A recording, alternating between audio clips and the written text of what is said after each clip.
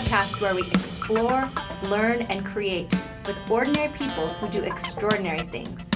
Yes and is the powerful, intentional, and creative practice of building with other people. The name comes from improvisational theater. So what is it? 1, paying attention. 2, affirming. And 3, building on what others give you. That's it.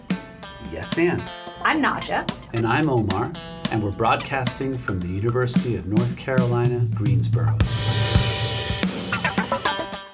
Hello, everybody, and welcome back to the Yes and Cafe. We have two wonderful guests today, Leah Miller, who is Executive Director of the Creative Aging Network, and Alexis Brown, who will be joining us in a little bit. She is a graduate student here at UNC Greensboro. So let me bring in Leah. Leah is, as I mentioned, the Executive Director of Creative Aging Network. She received her Bachelor of Fine Arts with a concentration in video from Savannah College in Art and Design, and she also studied in England and Italy. She worked in TV, news, and ad agencies for 7 years before switching careers to find more fulfilling work as a recreation assistant at a nursing home. Seeing the need for more meaningful engagement, she co-founded the Evergreens Renaissance program in 2003 to provide creative classes and continuing education for the nursing home residents. And this led to her establishing the Creative Aging Network NC, CAN NC. As a co-founder, Leah worked with various aging service providers in Greensboro while simultaneously launching CAN NC. In 2012, she began working full-time with CAN NC and enjoys developing visual arts programs such as Art Mail for older adults. She serves on various panels and facilitates sessions on creativity and aging at conferences throughout the state, and also provides training, consultation, and educational presentations and workshops in the field of creative aging for healthcare staff,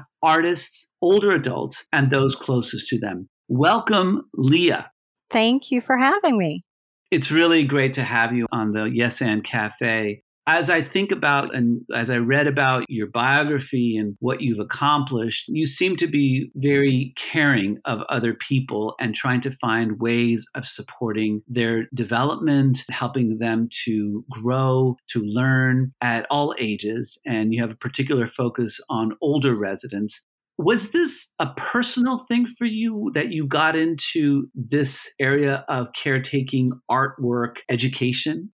Yes, it was. I myself am a visual artist, and my art teacher that I grew up going to for classes every Tuesday afternoon was like a second mother to me. I started taking classes from her when I was 10 years old, and at that time she seemed ancient. And she was just really funny and very caring, and I loved going to visit her. I stayed through classes with her through high school and then went off to college, and I would come home and visit her when I visited my family. And, she never changed from the time I was 10 until literally the day she died. She was like the same person. She just always seemed ancient in a good way. So she had a really positive impact on my life. And I also was a bit of a strange kid. I did play outside and I did have friends my age, but I also really loved going to visit the older people in the neighborhood. They would feed me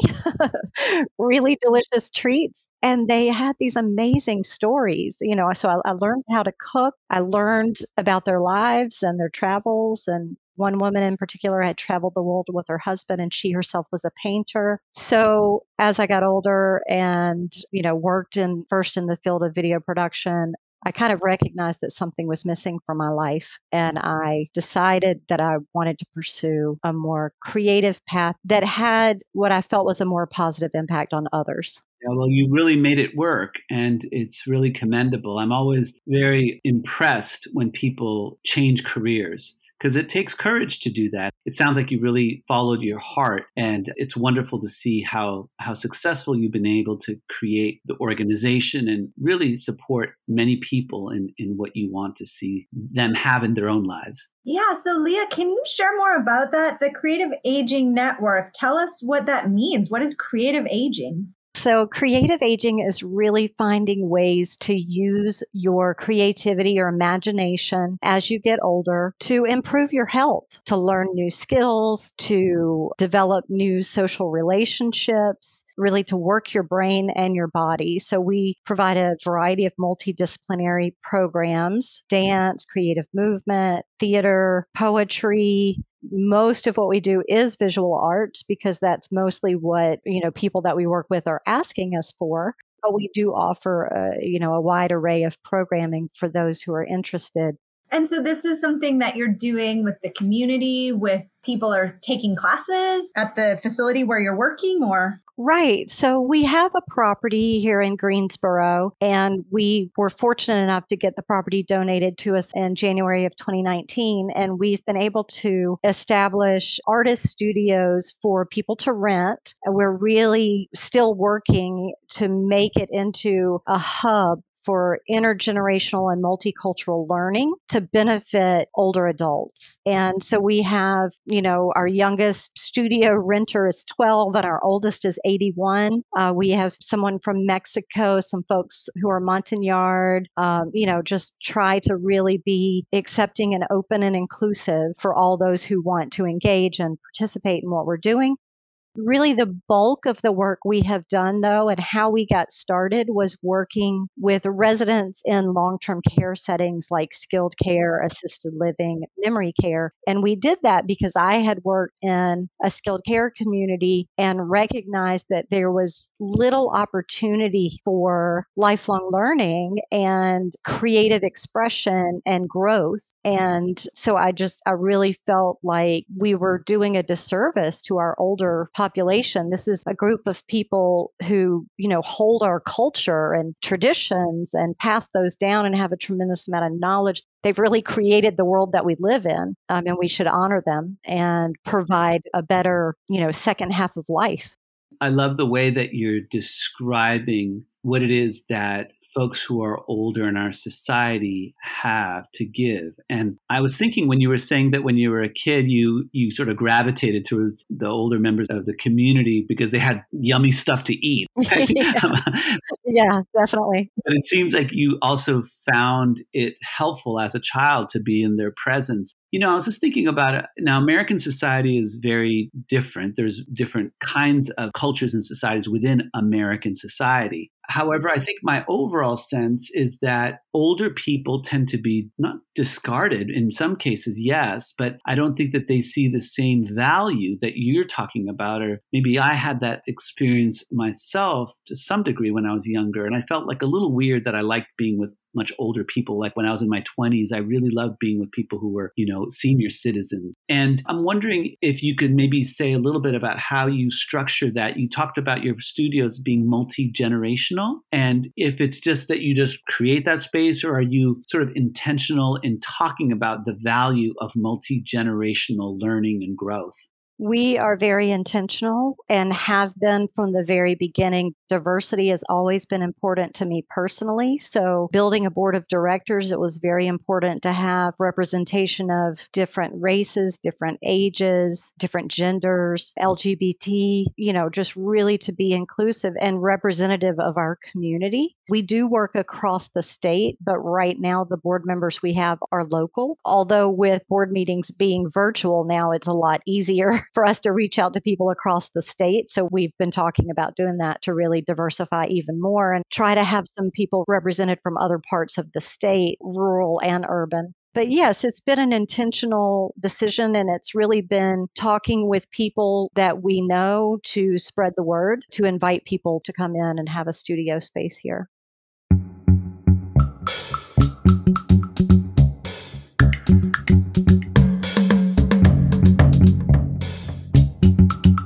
Leah, do you have a favorite story to share about what kind of impact these creative activities have had on people, or a story about someone that you've worked with? Is there anything that comes to mind that stands out for you as a transformative experience or an example of how valuable this kind of creative aging network can be for people? There are a lot of stories, but I'll tell you. Yeah, I'm sure there's 100. Yeah, a favorite. There are dozens. Yeah. I'll tell you the one that really, I think, started me on this journey more so than anything else. And that is when I was working in skilled care in the beginning of my years in skilled care. And we had set up an art studio and we had residents that would come in to the studio and paint. And I was having a conversation with a woman. I had walked down the hallway and I saw her in there in the studio painting. And I went and just sat down and started talking with her about her artwork. And she was saying how much it meant to her to be able to come in and paint whenever she felt like it and to be in the space with other people who had similar interests. You know, it had strengthened her friendships and she had made new friends because of it. And before the classes, she had felt really depressed and really isolated. And she said to me, you know, if I didn't have this art, I would be dead right now. And that really, I think I felt that because as an artist myself, it was sort of the first time I thought about myself as an older person. And what if I were in a facility is actually considered an F word in the industry of aging. If I was in a community and I didn't have access to the arts, which has been a core part of my life since I was very young, what would that mean to me? And that really is when it hit me that there are probably hundreds of thousands of people that are older that are in that situation where they don't have an option, they don't have an opportunity. And so it really is about providing access to the arts, older adults that otherwise might not have access. It's interesting. You know, Naja and I have been teaching for some years together, and she's a scientist, I'm a historian. And we talk a lot about how we create these categories and we feel like we can't stretch beyond our disciplinary training. And now you're trained as an artist and you're trained in multimedia. But one of the things I found so helpful in working with Naja is that she relates to me as more than just my disciplinary training, but she relates to me as a fellow curious person who's interested in the sciences and has the capacity. And I was wondering how you think about this distinction we often make in societies where some people say, "Oh no, I'm not an artist," or no, that's I don't do that. Yet it seems like from the very beginning, we're all artists and scientists. We're all curious. And at some point, we get told that we're either not that thing or you're just this other thing. So I was wondering if you could say a little bit about how you think about these labels and categories. I hear I am not an artist all the time. That is the most common phrase that I hear. And there also have been so many times that when I'm doing a class and people have decided to participate, and we frequently have people just sit and watch until they're comfortable participating. So that could be 2 classes or it could be 10 classes. It's until they feel safe that they're not going to be judged. Because at some point in their life, they were judged to either not be a good artist or to just not be able to be an artist. And the stories that I've heard from people that are 80, 90 years old that say, I remember in 2nd grade, I drew a tree for a class and my teacher told me it was wrong and I got an F. And I said, well, why was it wrong? Well, because the power company had come and cut all the branches off of one side. So when I drew the tree, I only drew it with branches coming off of one side. And she said, I never drew again until now. And so those memories, like teachers and adults, parents as well, don't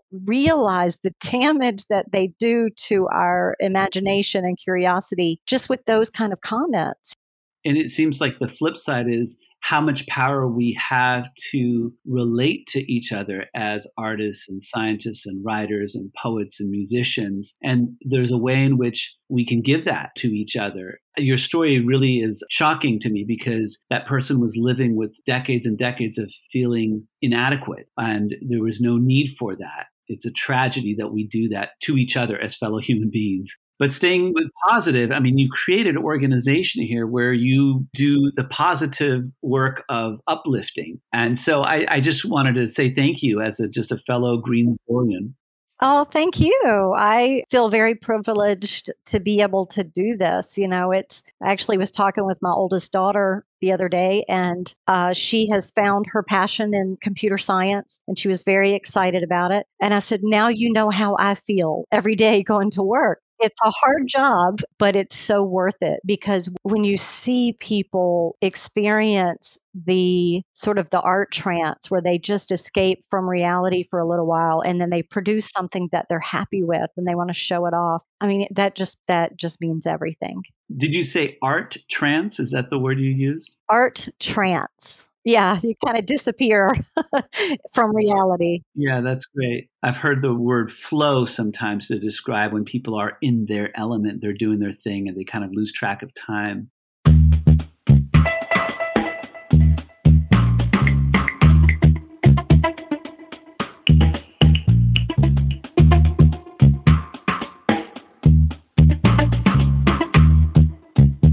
Thank you so much, Leah. So we're going to bring in our other guest, Alexis Brown. Alexis is a graduate of UNC Greensboro. She studied African American and African diaspora studies. She hails from Salisbury, North Carolina, and she is currently a graduate student at UNC Greensboro, where she is in the Communication Studies department working on her master's. And both Dr. Check and I have the pleasure of having Alexis as our graduate teaching assistant for a course called How Do We Know What We Know? Power, Epistemology, and Methodology.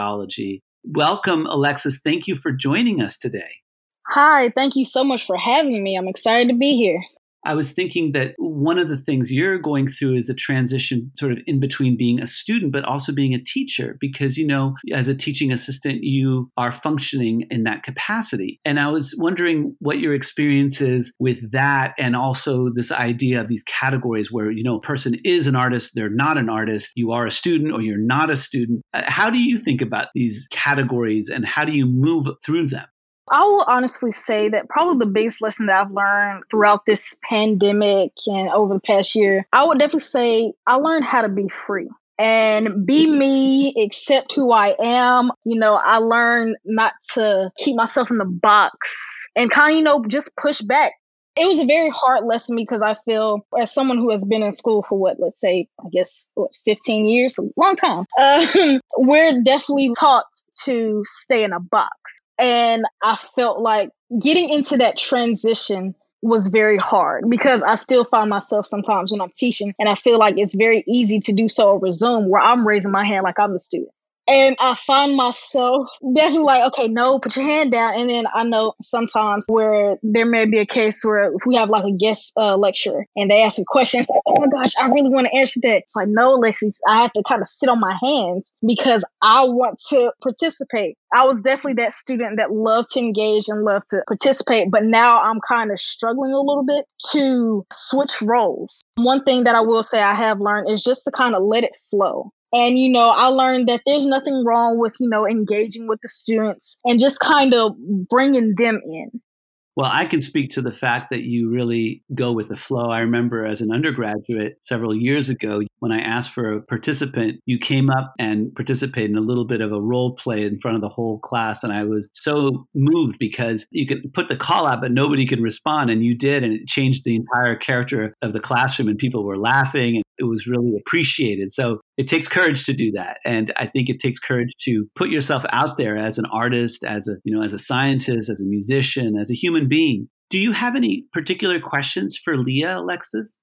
What is your advice to someone who, I guess you could say, walked the straight and narrow as far as like their career, like, you know, stayed in school and focused on getting that career of like a lawyer or a doctor or something? What advice do you give to them who is like, I'd rather shift gears and kind of go into more of the artsy field? What advice would you give a person like that?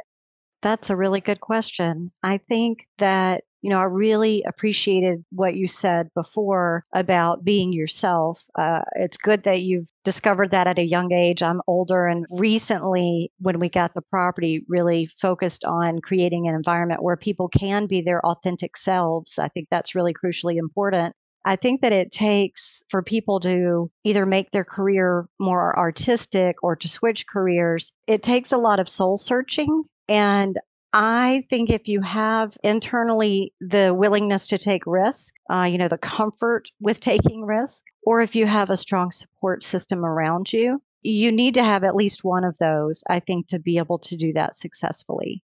Thank you so much. And I agree, support system is very important. I know for myself, I have a great support system. I love my family to death. Sometimes it does kind of feel like I'm kind of being pushed in a certain direction because, of course, I think every family wants their kids or grandkids to be successful and do well in life. But I think sometimes we're so focused on having them do things the right way that we're keeping them from their passions.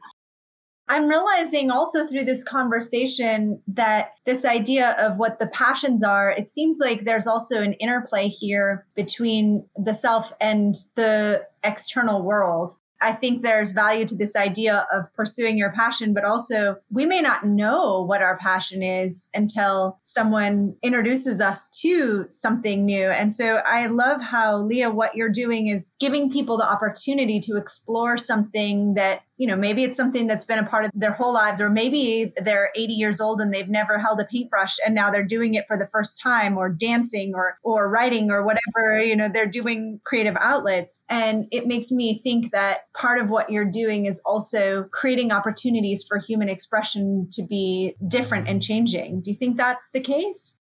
Oh, definitely. I think the arts are a fantastic way for people to express themselves beyond words. And I think that our society is such that we are often, many of us are, not me, but a lot of people I know are uncomfortable if someone is angry, if someone is sad, you know, if someone's crying. We train our teaching artists to allow the expression to happen. We work with people with dementia who many times are just as pleasant as can be. Occasionally, there may be a situation where someone gets frustrated. And because they're frustrated and they might not have the ability to verbalize what they're experiencing, they may, show anger, or they may begin to cry. And it's just critically important that we validate people's feelings and we allow them to have those feelings. And I just feel like art is such a beautiful way to be able to express the wide range of emotions that often society doesn't let us express. I hear staff sometimes telling someone, "Oh, don't cry, it'll be okay." And I say, well, you know what? If you need to cry, let me get you a Kleenex. I'll sit right here with you. We really need to allow people to have those expressions and those emotions and be their authentic selves.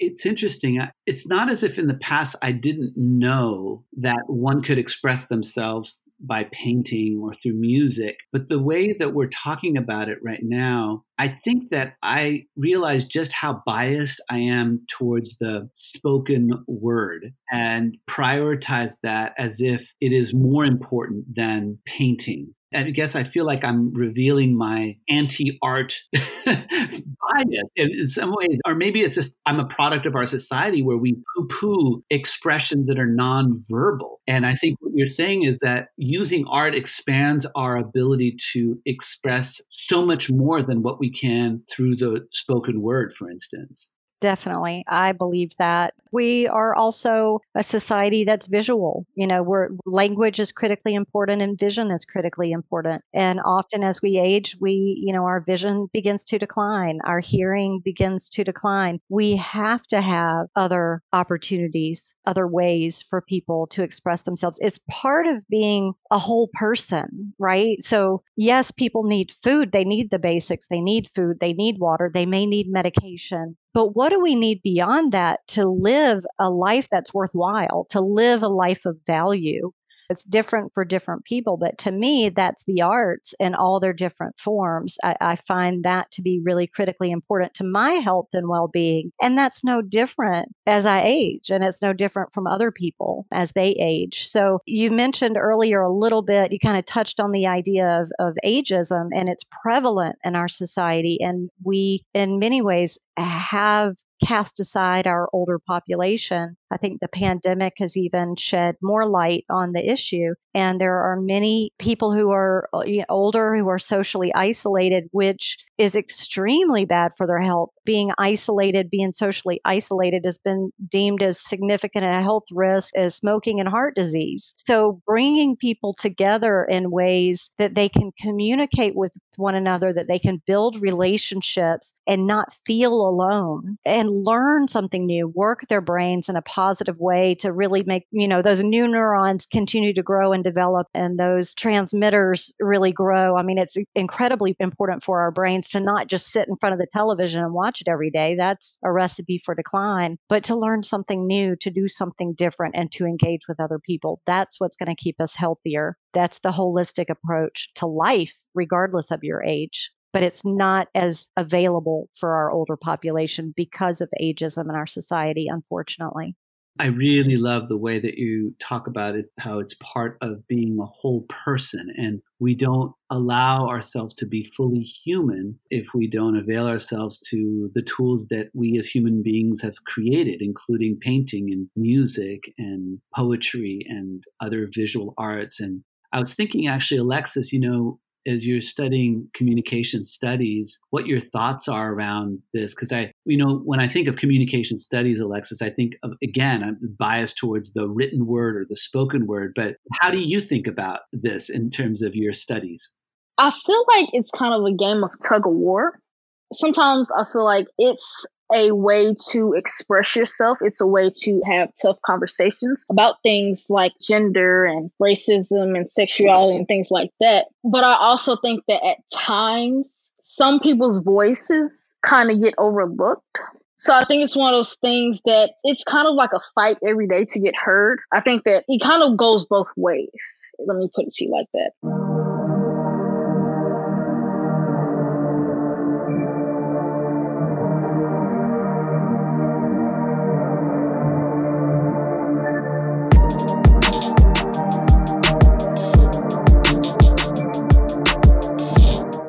It's interesting. I was also thinking about how one of the words that we talk about is this word epistemology, ways of knowing things, and a concept that I learned from Fred Newman and Lois Holtzman, whose work I really have been influenced by, and I really always am trying to go back to better understand, is this sort of epistemological bias. That is, this bias towards knowing stuff. And I feel like there's something about the arts for me when I play a little guitar and I play a little piano and trying to learn the trombone. But there's something about just fumbling around and losing myself in it that does not require knowing. And there's something very liberating about that and freeing. And I think that that's why people sometimes, I guess, have hobbies, because it's a way of creating a different altered state, maybe is a way of putting it. I was wondering, what you think about that in terms of the conversations, Nadja in particular, off of our conversations about the epistemological bias that we kind of are always dealing with in our society. Yeah, I was just sitting here thinking that, I guess we are stuck in this idea of knowing as if knowing is all about words in our heads. Like that's how we're taught. So when we talk about the epistemological bias, it seems like what we're talking about is that there's an expectation that you know stuff and you can put it into words and maybe verbalize it, right? Take the words in your head out of your mouth. And so I love this idea of engaging in different ways where there is an opportunity to give expression in other ways. And maybe that's as important of a way of knowing. That's what I was thinking. So I think we're wrapping up in terms of time here. Alexis, is there anything else that you'd like to share? Or Leah, is there anything else you'd like to share? I'd like to just go back to Dr. Check's point real quick. I definitely think that sometimes, like she said, sometimes words aren't enough. That's what I would say. Words aren't enough. Sometimes you can just look at someone's body language. In Calm, we're very big on nonverbals. So I feel like when people, they use their nonverbals to express themselves. And I think that during these times when we do have Zoom classes, when I look at my students, I can always tell what mood they're in. Some of them are really up and they're attentive and they're smiling. But then I could also tell the ones that are kind of slouched down, like, okay, this might not be a good day. Leah, is there anything else you'd like to add to the mix? I think the only other thing I would like to add is really the name of your podcast, Yes and Cafe. And I first heard that phrase in a drama class when I was in college, yes and. We were doing an improvisational exercise. And then I heard it again when I went through some training for a creative storytelling program called Time Slips, which really focuses on using imagination, people with dementia using their imagination to make stories, not relying on memory, but being, really creative and just as a facilitator, having to ask yes and, acknowledge what they said and then ask for more information. And then again, when I went through a compassionate listening training, and I think that just sitting here with you all today and listening to each of you, I've learned things and I really feel much closer to you, even though we've spent less than an hour together. It just reminds me of the value of the phrase yes and to encourage one another to listen, and particularly to listen to our older population who have tremendous life experience and a lot to give back. I would just like to say, think about that. Sit down with someone who's older, listen to their story, and instead of thinking about what you want to say next, say yes and. What a beautiful way to end. Thank you so much for bringing it back to the theme of the podcast, Leah. You are masterful, and I am really looking forward to taking your advice to heart with my 97-year-old grandmother, who I get to speak with every week on the phone still, which is such a joy. And again, just to say, Leah, thank you for being such a champion of folks who are older in our community. And I think that this is really hitting home for me as my mother is 87 and she has so many stories. And I think that sometimes I find myself getting a little impatient. And I think that you're inspiring me to just slow down and yes and her ever more. So thank you for that. Thank you. Alexis, thank you for being with us too. It was really great to have your perspectives today. And one of the things that I love about Alexis is that she takes in conversations and then she does stuff with it. She's a very unusually talented student in that way. And I think that any student who has her as a teacher is very, very lucky because she really does yes and her students. So it's great to have you, Alexis. Yes, thank you so much for having me. I really appreciate it. It was nice to meet you all. Likewise. Yes, thank you so much. Thanks, everyone. Take care, everybody. Many thanks to Ashley Scott, who did our logo, to Lloyd International Honors College, to University Communications, especially our producer, Matt Bryant, and to co-host Omar Ali, who also composed some of our music.